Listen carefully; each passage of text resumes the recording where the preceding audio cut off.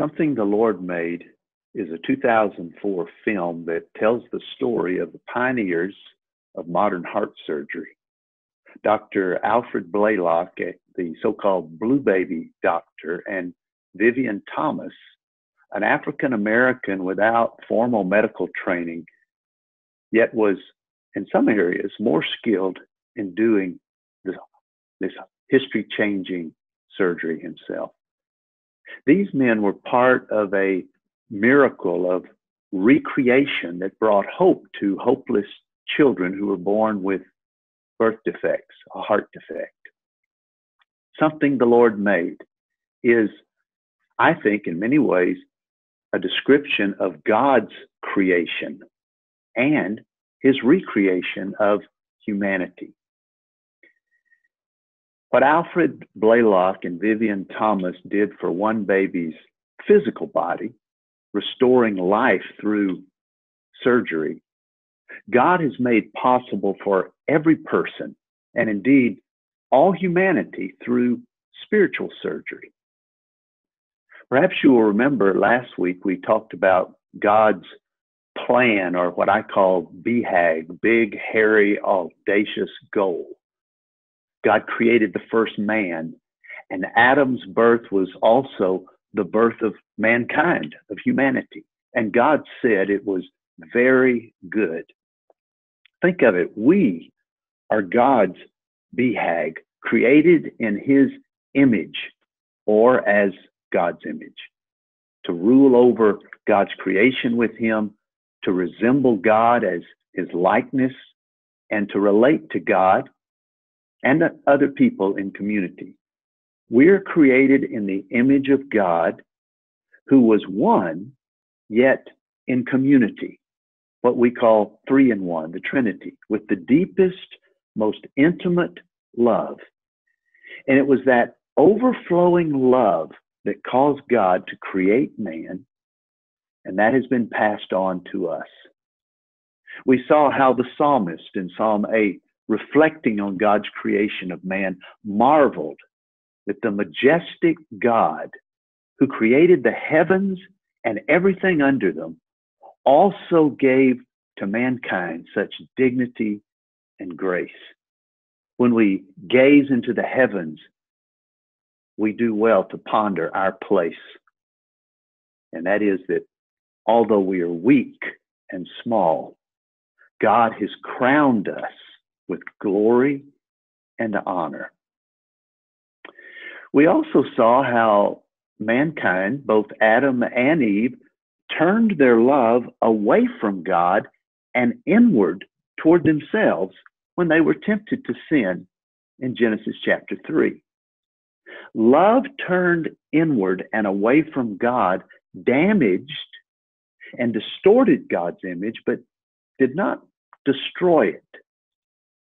Like a beautiful masterpiece created by the divine artist, Adam and Eve chose their way above God's way, and the result was spiritual and later physical death, but much more. Rather than living in community, humanity spiraled into disunity and chaos, alienation. In biblical terms, mankind went east. We read that at Babel in Genesis 11, the devastating effects of sin were visible as men came together to build a tower that would reach the heavens.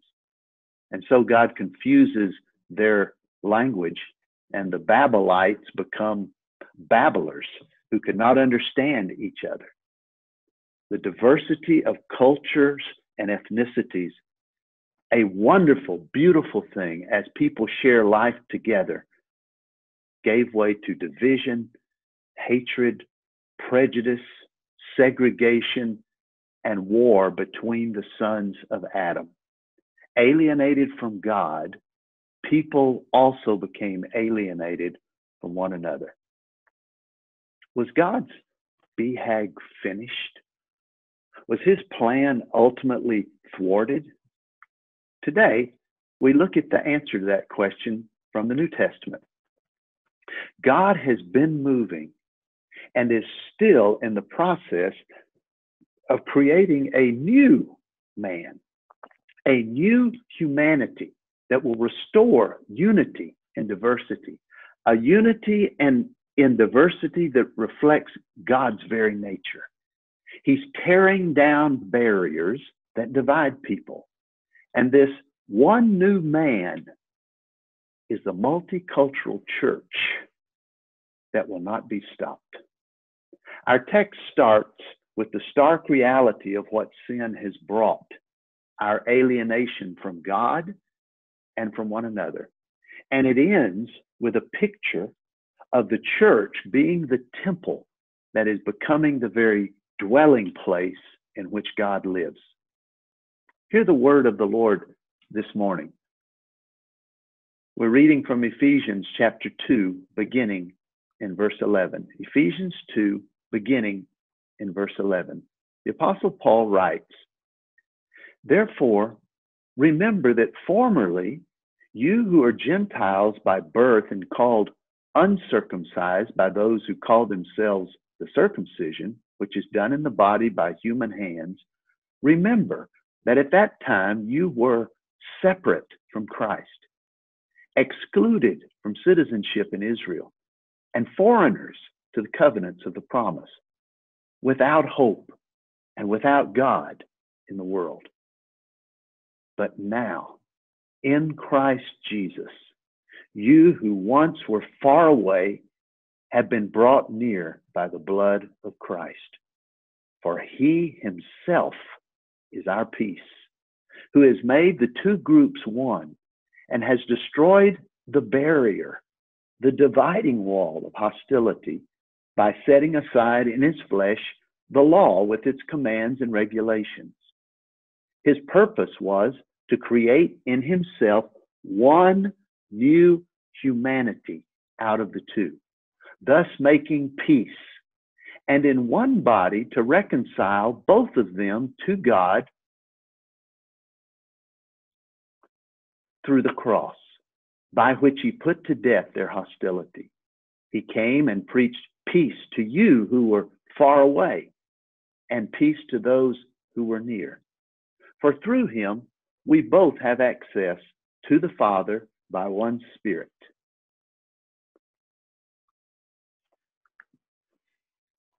Consequently, you are no longer foreigners and strangers, but fellow citizens with God's people, and also members of his household, built on the foundation of the apostles and prophets, with Christ Jesus himself as the chief cornerstone. In him, the whole building is joined together and rises to become a holy temple in the Lord.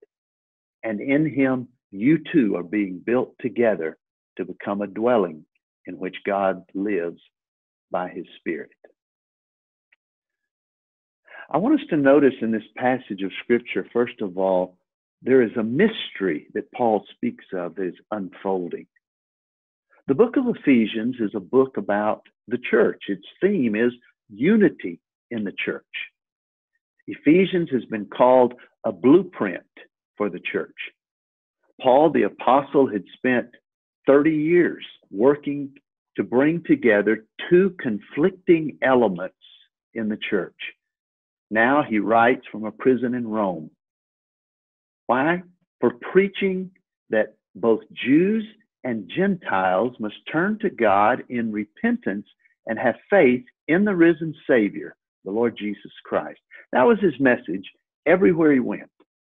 In the first chapter of Ephesians, Paul begins with a hymn praising the triune God, the three-in-one God, Father, Son, and Holy Spirit, for bringing us back to himself.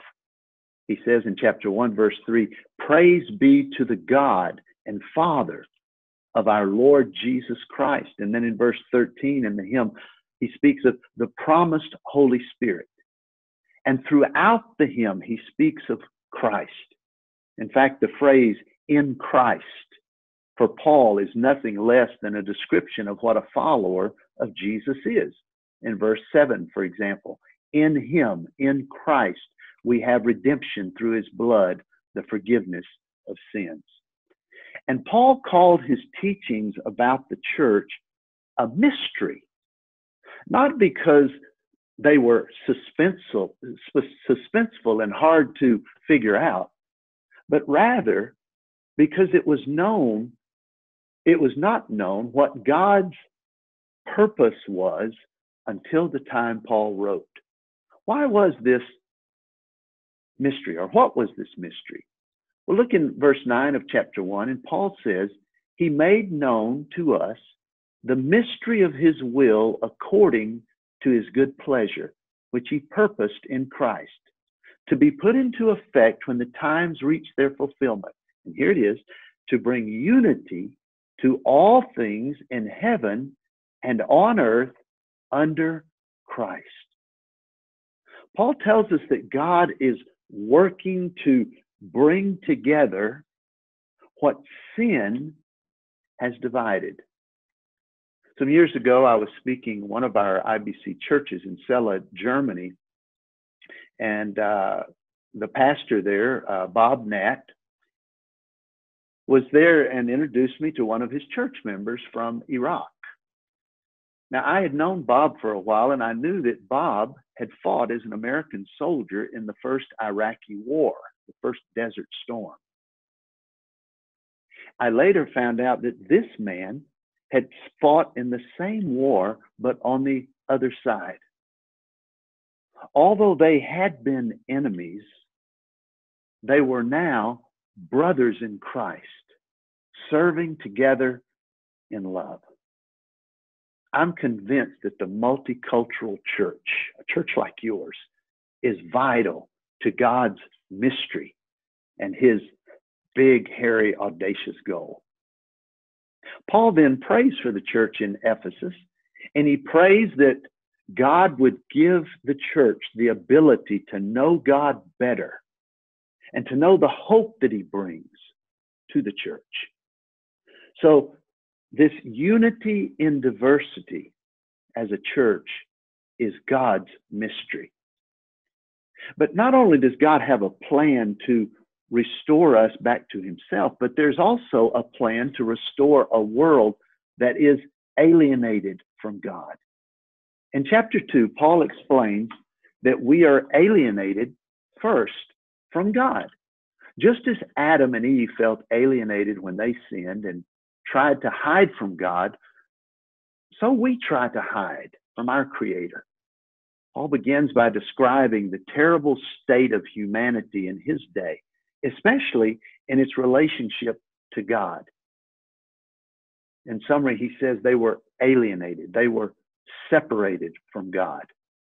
And the tragic results of separation from God are sin, death, and wrath. And then in verse 4, Paul says, but then. You see, because of God's great love for us, God made us alive, and he has brought us back to himself through Christ. He made spiritually dead people alive again. God, in his love, has recreated humanity in Christ. Now, we come to know that personally when we embrace that love, God's amazing grace, and we place our trust in Christ as Savior. We become part of God's global, multicultural, new humanity, united in Christ.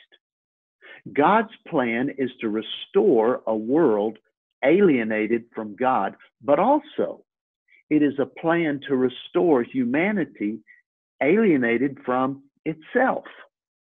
Beginning in verse 11, Paul explains how we were not only alienated from God, but we were also alienated from one another. In Paul's day, the prime example of alienation was Jews and Gentiles. It was in every way us versus them. Not unlike our world today. Walls everywhere divided them, separated them. Last week, we saw how the Bible opens with a clear message of the unity of mankind. But after the fall and the flood during Noah's day, it traces the origins of human division and separation. It might seem that God himself contributed to this division by choosing one man, Abraham, and one nation, the Jewish nation. But Genesis 12 tells us that when God called Abraham, he promised that through his descendants, he would bless all families of the earth.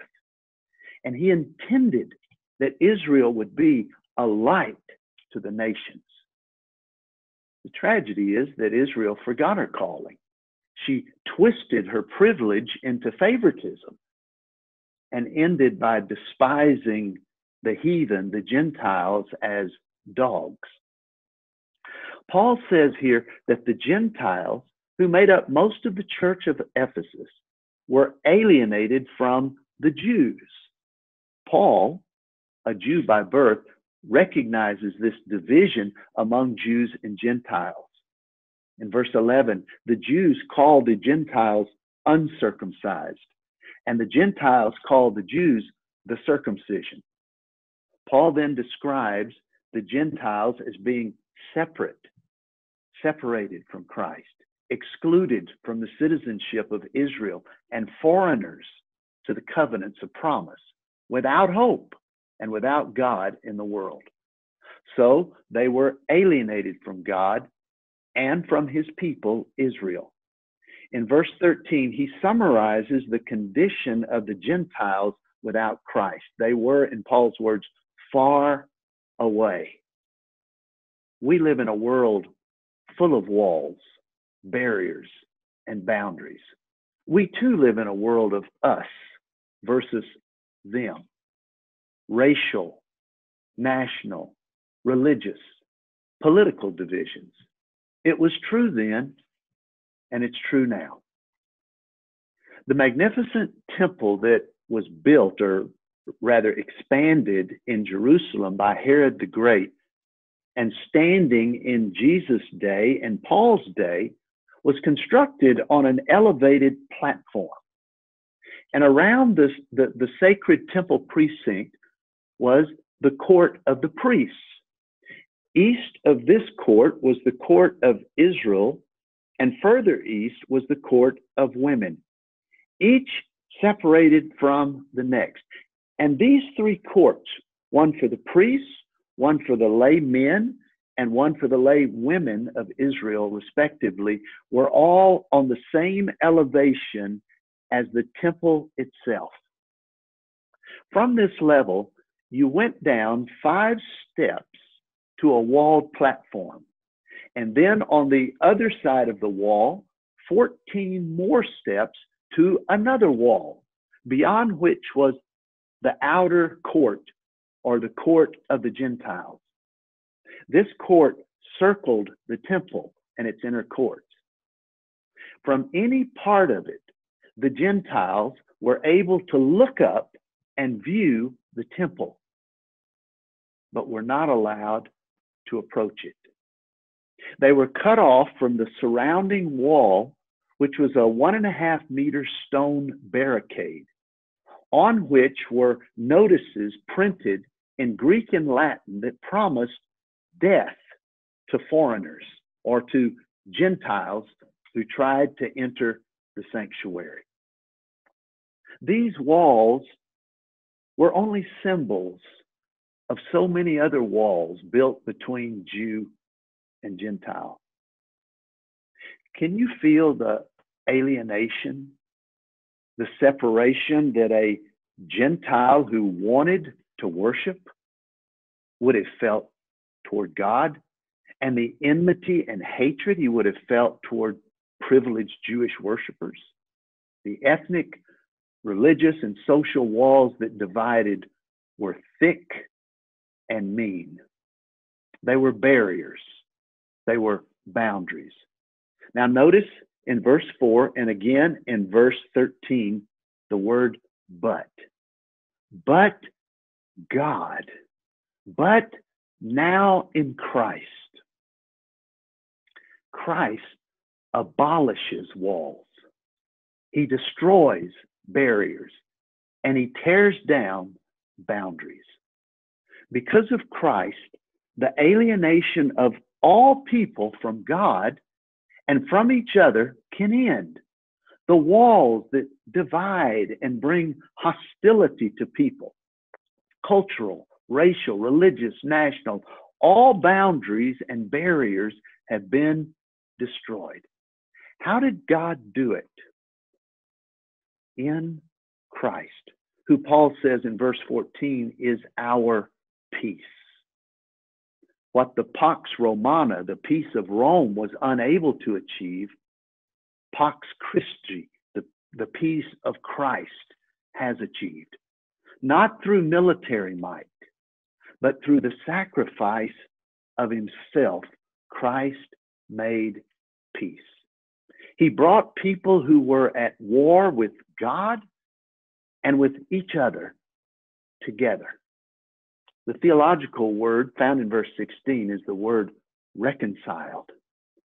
Alienation gives way to reconciliation, and hostility gives way to peace. And this brings us to the BHAG, the big purpose. Paul says in verse 15 that God's purpose was to create in himself one new humanity, or some translations read one new man. The word is anthropos, which can mean, just like the Hebrew word Adam, either man as a male or humanity in general. In the context, it's clear that Paul is speaking about humanity. Remember the creation of the first man and woman made in the image of God as his likeness? Here Paul says that God has recreated a new humanity out of the two, making peace, reconciling them, ending the hostility. Christ then, after his resurrection and through the apostles and early church, preached peace to both Jews, that would be those near, and Gentiles, those far away. Some years ago, I was in Beirut, Lebanon, and I met a young Palestinian man named Samer Mohammed.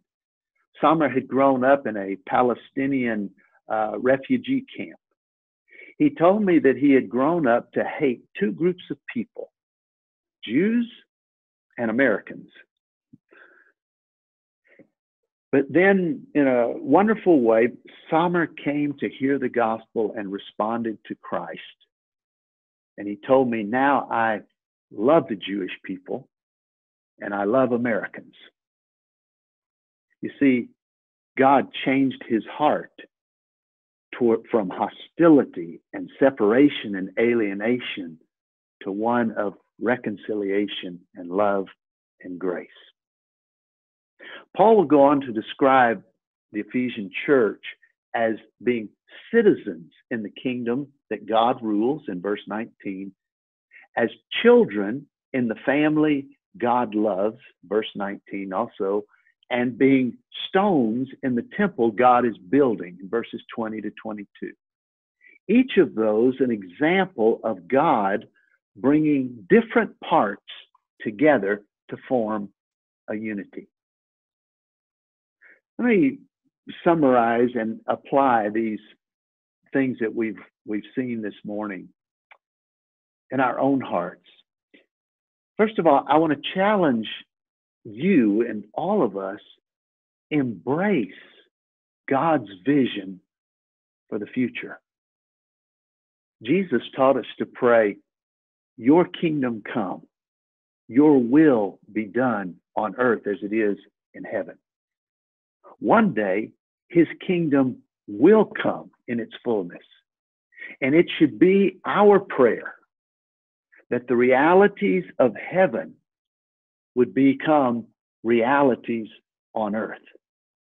Is it possible that we, when grasping God's plan and vision for us for the future, we can also see how he wants us to display the power and the beauty of the gospel here on earth to those who are separated from God and who desperately need it. The church should be a picture of diversity in unity. Can we embrace that? Can we recognize that the walls built up between us are sinful and man-made, and that Christ has torn down barriers of prejudice and pride and separation and individualism and consumerism and status quo and bias and marketplace mentality? God is calling us to embrace his vision of the future, because in Christ, these things have been broken down. Secondly, I would challenge you to make together in Christ the theme of your life and your church. Can we embrace diversity as the gift from God? We're not all the same. We don't all dress alike, look alike, act alike, think alike. That is a gift from God. Diversity is a gift. But in that diversity, can we also come together in love for Christ and for one another? Not excluding, but including. Not tolerating each other in spite of our differences, but celebrating our diversity. A.W. Tozer once wrote, "Has it ever occurred to you that 100 pianos, all tuned to the same fork, are automatically tuned to each other? They are of one accord by being tuned not to each other, but to another standard to which each one must individually bow.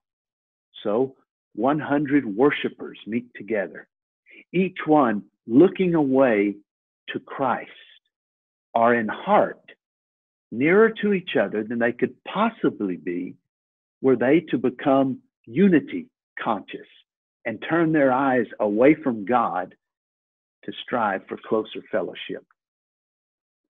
I'm well aware of the challenges that come along with the blessings of a multicultural church locally.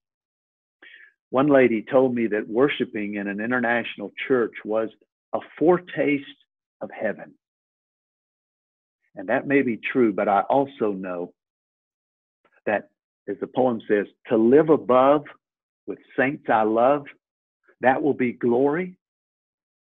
But to live below with the saints I know, well, that's another story. It takes hard work to live out the vision that God has for us. We will not do it perfectly, but we dare not give up because God is not giving up. We have a message for the rest of the world if we will believe it and live it. It is possible for us to remove those barriers that divide us because Christ has broken them down by his death on the cross. I challenge you as a church, celebrate your diversity while embracing the unity that is in Christ. He has done the hard work to rid us of racism and nationalism, tribalism, personal animosities that are brought on by pride and prejudice and jealousy or class. We must start by doing the necessary work of soul searching to rid ourselves of the walls that have been built up. Don't allow those barriers to divide you. We cannot, with integrity, proclaim a gospel of reconciliation if we ourselves are not acting to remove the hindrances to reconciliation. You can make a new start this very day. Embrace the gospel of God's love for you and worship the one who created you, who redeemed you, and who gave you new life. Repent of your own contribution to barrier building And then very practically, choose to love the person next to you. Choose to love the person that is hardest for you to love. Let's pray. Lord, what a wonderful thing you have done. You who created us to be one with you and in unity with our fellow mankind. Lord, you have dealt with our sin by sending your Son, who by his blood made peace. First of all, peace with you, but then also paved the way for peace with one another. And Lord, you desire that your family, your church, would live out the consequences of what you have done. That we would live as brothers and sisters in Christ. As different as we are, we would be united in Christ. I pray that would be true of Calvary International Church. Lord, I pray for any who are at war with you right now, who feel that separation and alienation, that they would come to you. And I pray that you would stir our hearts to look deep inside and deal with any prejudice or hostility or hatred that we may feel for other people because they're different from us. And Lord, your oneness, your unity in Christ would remove that division that we feel. I pray this in Christ's name. Amen.